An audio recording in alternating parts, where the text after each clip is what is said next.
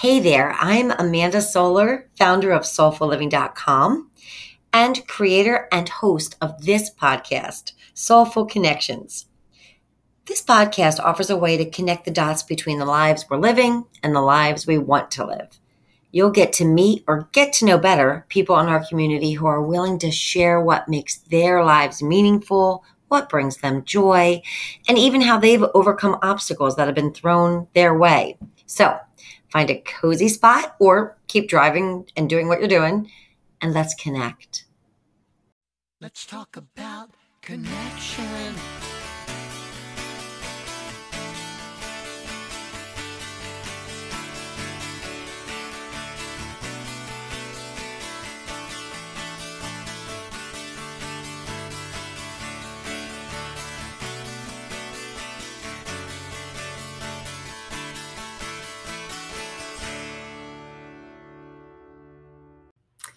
So, welcome.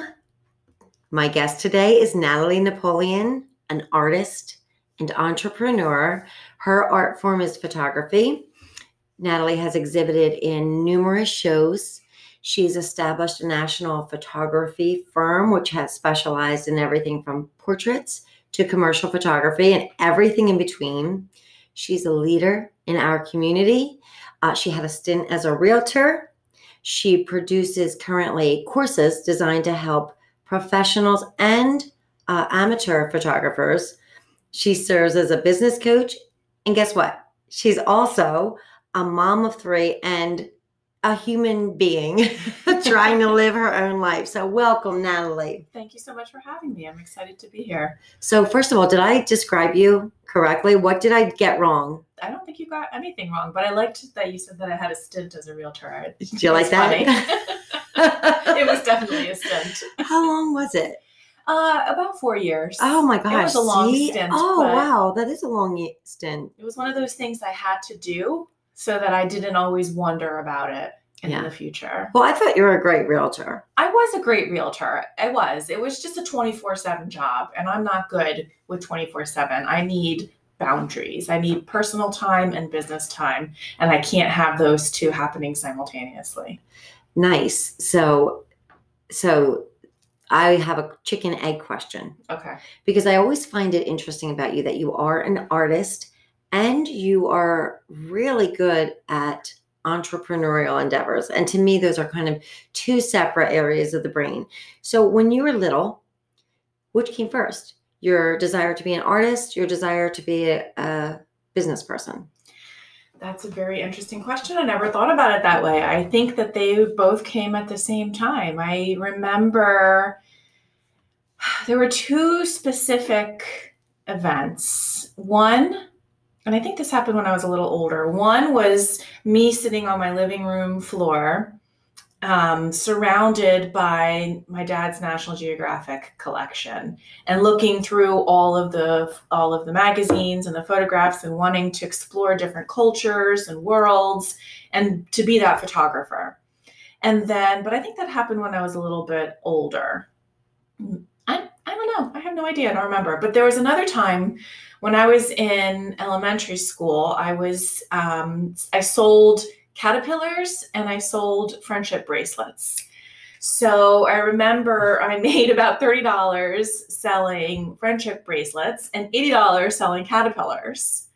So I wonder if they both came around the same time because although selling caterpillars was really fun because I just went and found caterpillars and sold what I found. No overhead. No overhead, no time really invested in making something. Mm-hmm. Just the time in searching, which was really fun. But I really enjoyed making the friendship bracelets because it was gratifying to see the physical product that came from my soul, essentially, the feelings that came from my soul exhibited into a physical product. So I guess they all happened at the same time. Yeah, because a lot of people would make the bracelet and enjoy that creative process, but not take that next step to sell the bracelet. Yeah, I made $80. I sold them in the back of the bus. Oh, that's very... So I would collect orders and then I would create the bracelets, and that was that. So can you describe your childhood? You lived not too far away. Yeah. So I had a really fun childhood. I was the oldest of three. I have a brother and a sister, and I just remember spending a lot of our time outside. So we had some woods around our house. I remember loving to build forts in the woods and climb the trees, and I loved nature. I also loved, as I got older, I went to a Ukrainian dance camp for years and years and years. So I loved dancing. I loved sports. I think I always knew I wanted to be an entrepreneur and an artist. I know I always knew that, but I think that as I got older and it came time to go to college, my vision of my future conflicted with my mother's vision of my future. So I allowed myself to step back from my own vision and allowed her to project her vision onto me. So I went into school to study international affairs because I was good with languages. I'm bilingual. And so I went into school to be an international affairs major, but it wasn't really something that I was passionate about in terms of a career. And then my father passed my last semester of college, and I did a complete 360 and changed my major to photography because I knew that that was the time for me to do something that I was passionate about. I wanted to live my life knowing that I was doing something I wanted to do. So I really wanted to be a photojournalist. I was in school in Washington, D.C., and I wanted to work for National Geographic, but the school I went to didn't offer photojournalism major. And in fact, my advisor tried to advise me against going into the arts, even though he was an artist himself. So it was interesting. He kept giving me bad grades in I took his art history class twice and he kept giving me bad grades. So I don't know if it was my memory, which is possible, or because there's a lot of rote memory skills in art history, or he was just trying to dissuade me because he was very adamant about me not being an artist. So anyway, I ended up majoring in fine arts with a concentration in photography and a minor in photojournalism. And my intention was to become a National Geographic photographer. So I had gotten a job at the lab at National Geographic. I was printing these amazing works of art, Steve McCurry's Girl, Afghan Girl, and so many other amazing photographers' works. And then the black and white printer retired, and I was about to move into his position, and I ended up getting pregnant with my first son. So the plan changed. And so that's around that time I started photographing weddings and continued to photograph weddings until probably about 6 years ago. And then now today I've actually transitioned about 13 years ago. I transitioned to brand identity photography. So I work with small brands and corporations to help them build a library of images that reflects the look and feel of their brand. And now I am a course instructor. So I teach product-based business owners how to photograph their products, avid enthusiasts how to use their cameras, and bloggers and influencers how to use their cameras as well when they're out on the field. I should actually take that from you, but because I just set it on auto and I go to town. You know what's interesting? When you talk about the Ukrainian dance and your being bilingual, how did your cultures, your dad was Italian, right? Right. Of Italian descent, and your mother was Ukrainian. Right. What role did that play in your life? Yeah, so I don't know much about being Italian. I was really raised as being Ukrainian. So in the Ukrainian culture, art is heavily valued. So I was always raised with art around me. My grandmother always encouraged arts. She encouraged literature. She encouraged visual arts. the whole community really embraces arts, all types of arts, dance, and That's so interesting. all of that. So I really feel like that had a big influence on my desire to become an artist. Yeah, I'm always interested when people have another culture that infuses their life in the US, because I, didn't have that. I mean, the cultures of my parents were so far back that there was no other language being spoken in our home. And I always find that curious. And did people like, you spoke Ukrainian, did you speak it with your mother or with your grandmother? Yeah, well, my mother and my grandmother. Okay. I only spoke Ukrainian initially. When I went to kindergarten, I don't think I spoke as much English. Obviously, my father was in the house and he didn't speak Ukrainian, so I must have spoken some. But the story I've been told was that I didn't speak English when I went to kindergarten, so I had to learn how to speak English in kindergarten. I'm sure that's not true because I can't imagine Maybe how I would speak have it better. communicated Yeah. with my father. And I do remember I was always an avid reader. So I remember reading books, and I know that they were all in English. So I don't know that there's much truth to that. But yeah, I think Ukrainian was the primary language in the household. So we just spoke it on a daily basis. I went to Ukrainian school on the weekends. So it was an integral part of my life. So is it something that you've passed on to your own children? Yeah, no. Yes and no. I tried it, and I tried to send them to Ukrainian school. I think that there were a couple of things that were working against me. So my kids are half Korean, and so I didn't want to alienate that part of them, like my Italian side was alienated. So they've been introduced to the Ukrainian culture and the Korean culture, not so much the Italian culture, because I just don't know. I don't know how to do that or Right. where to do that. So they've been introduced to both of those cultures. They did go to Ukrainian school for a while, but it was, first of all, it was just far from our home. And as I was trying to build a business on the weekends, it was difficult for me to get them to Ukrainian school an hour away and then, spend all day there. And it just logistically was complicated. And then there were just some parts of the culture. It's I probably shouldn't say this out loud, but it's a misogynistic type of culture. And so I struggled a little bit with that. And, I think both sides, what I do know from the Italian side is that I've come from two sides of yelling. There was a lot of yelling. Yeah. So it was just some of those little facets that I didn't really want to embody. So I guess my kids are just American. Yeah. Yeah. That's so interesting. And because I think you've done a really amazing job as a parent of, marrying your family life and your business life. And I know I talk a lot about how people always ask women this and they don't ask men, but I think they should probably ask both, because the truth is we're both. Do you have like a mission statement or a purpose or a driver that fuels you day to day? Any overarching reason for doing things?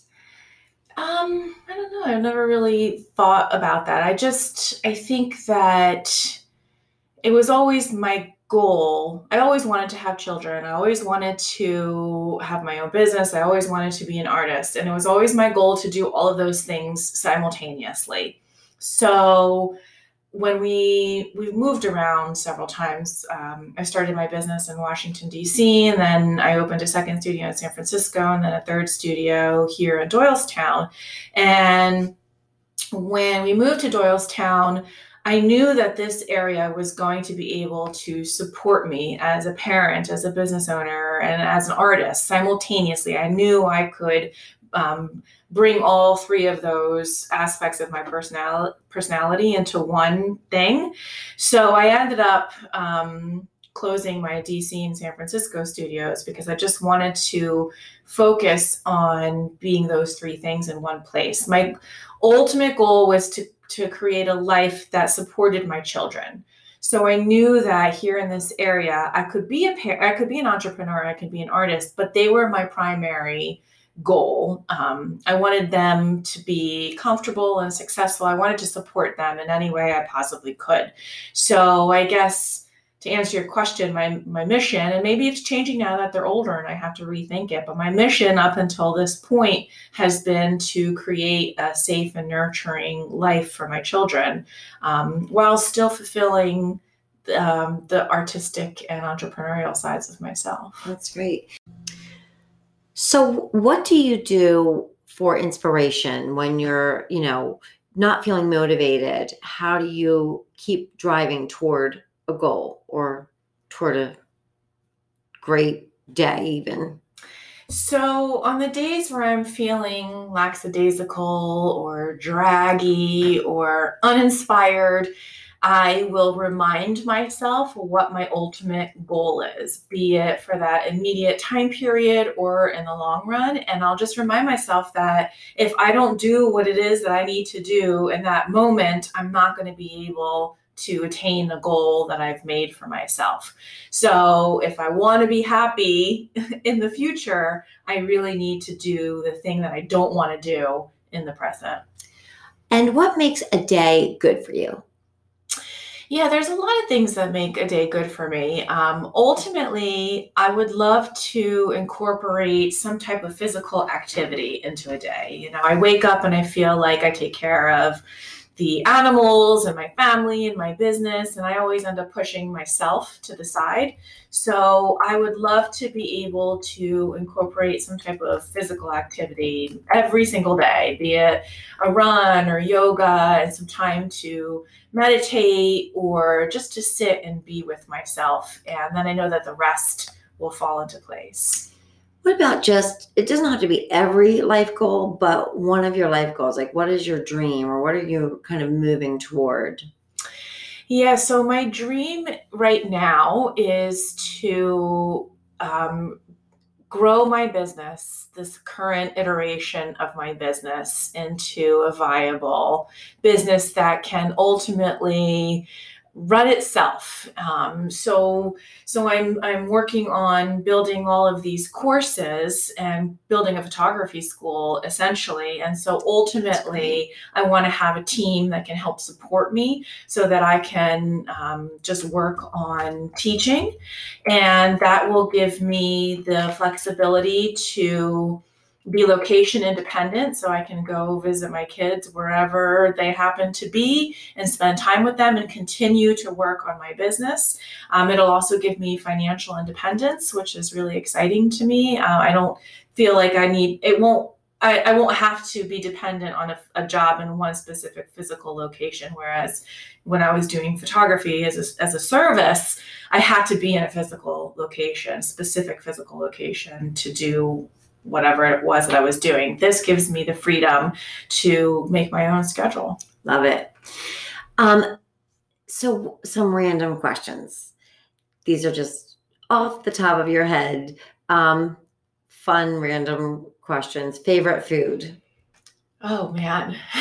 I am not good with superlatives. I know. A food you like. I'm taking out the word favorite going forward. Okay. Yeah. A food I like. I love Mexican food. Me too. I'm actually going to a Mexican restaurant tonight. Yum. So a destination that you love, that you've either been or that you dream of going to? My all-time favorite place is New York City.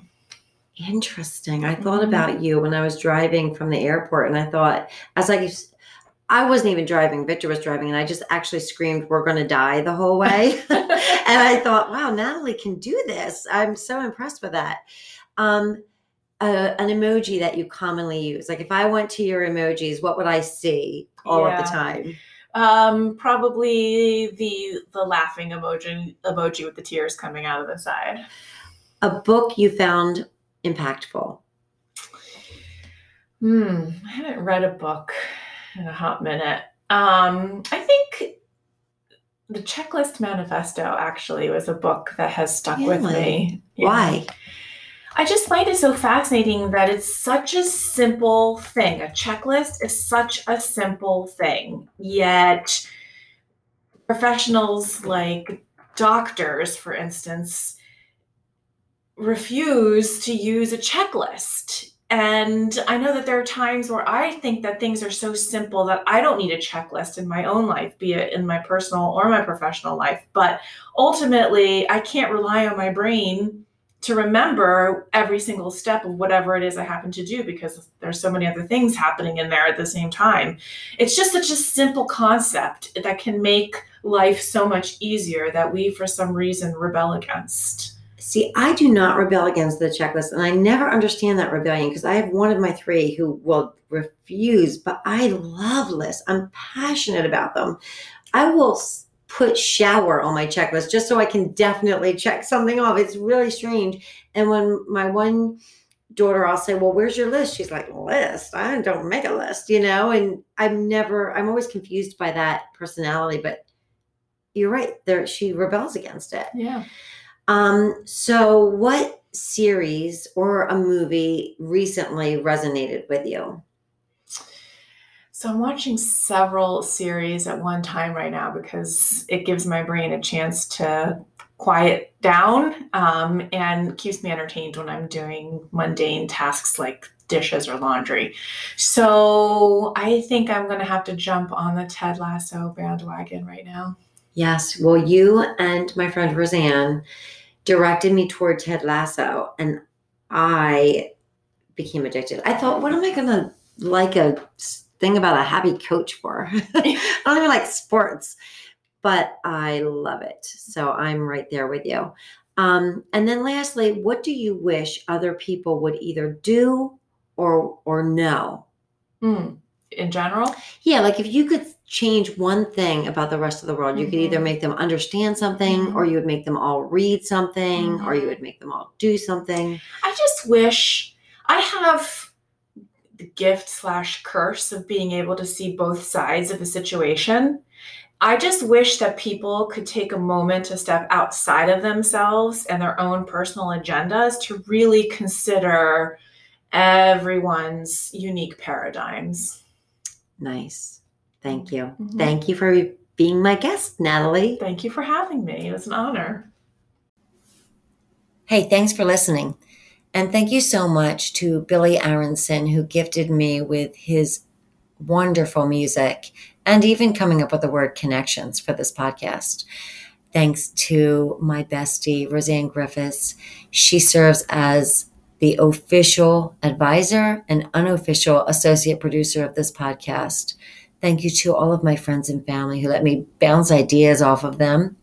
And to you guys who listen, please let me know your thoughts, your ideas, your questions. You can reach me at soulfullife@gmail.com. That's S like solar, OLFULLIFE @gmail.com.